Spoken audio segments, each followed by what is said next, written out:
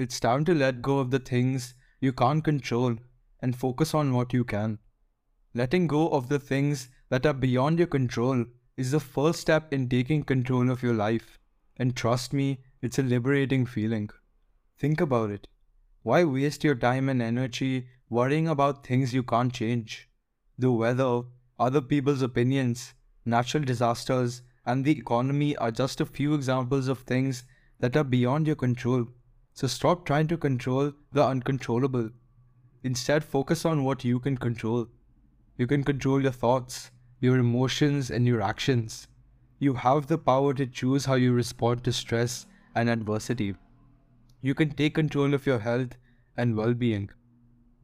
These are things that you have the power to change, things that you can control. It's time to take control of your life and live the life you've always wanted. Don't let stress and anxiety rule your life. Take control.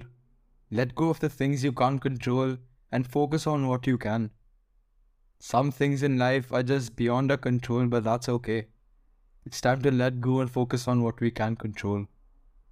Focus on what you can control and what you can do right now, and let go of the rest. The power to change is within you. It's time to use it. Don't rush the process.